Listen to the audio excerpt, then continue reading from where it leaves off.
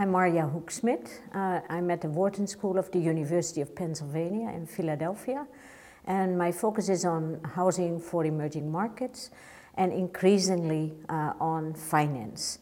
And I was speaking in this conference about the financial aspects of creating mass housing and the challenges that Africa faces in getting mass housing going.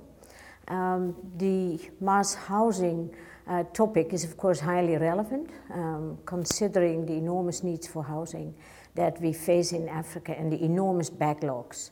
My focus is nearly always on trying to get the private sector and public-private initiatives to create as much new housing as we need to house at least new household formation, so that the backlog is not growing. And that is, if we can achieve that and stop the growth of informal and squatter areas, that would be a major first step. That is, however, far from where we are now. And we need to think on what measures we have to instate to get massive housing going for at least 70% of the population. In my opinion and experience, this cannot be done by building only at the upper middle income level and hope that housing will filter down to low income folks. That's just not possible given in-migration numbers and population growth figures.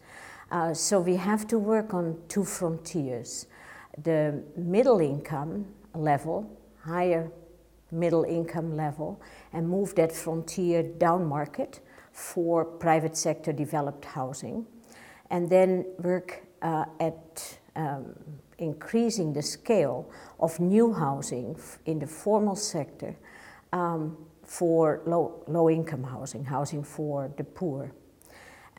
So in order to do that, you need finance at many different levels. And the focus of my research and work in Africa is to work with and understand the needs of equity investors and how they may be enticed coming into Africa housing, to look at those institutions that provide construction debt loans to developers, and what they require to go to scale and minimize their risks. Then the big issue is rental housing. Not everyone can own, for sure. So we need much more rental investment. And that is at the moment an area that is totally non-existent in African cities. So who is going to provide rental investors with rental debt, longer term, not just construction debt, but longer term debt. And then, of course, we need end user finance for middle income housing. So we need mortgage lending to expand rather rapidly and drastically in order for developers to make sure that they have clients that can actually get a mortgage to buy the stock that they have. Lastly, I always have to look very carefully and work with micro-lenders and see how we can expand their scope so that we can have finance for low-income folks that do not necessarily have the income, the employment security, or the tenure security to build, to get a loan actually in the mortgage market. So they need non-collateralized loans of a variety of schemes. And more and more micro-lenders are coming in the market, receive equity investments, begin to go to scale, need some regulatory support that we now know how it should look like from different examples around the world.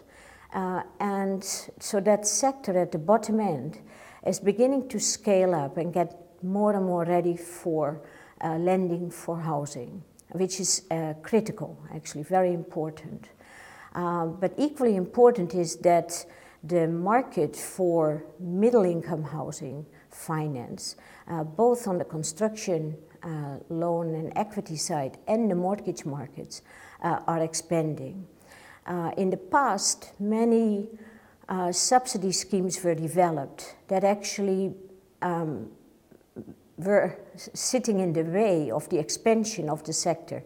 They were instituted because we had macroeconomic problems in most countries and uncertainties and volatility.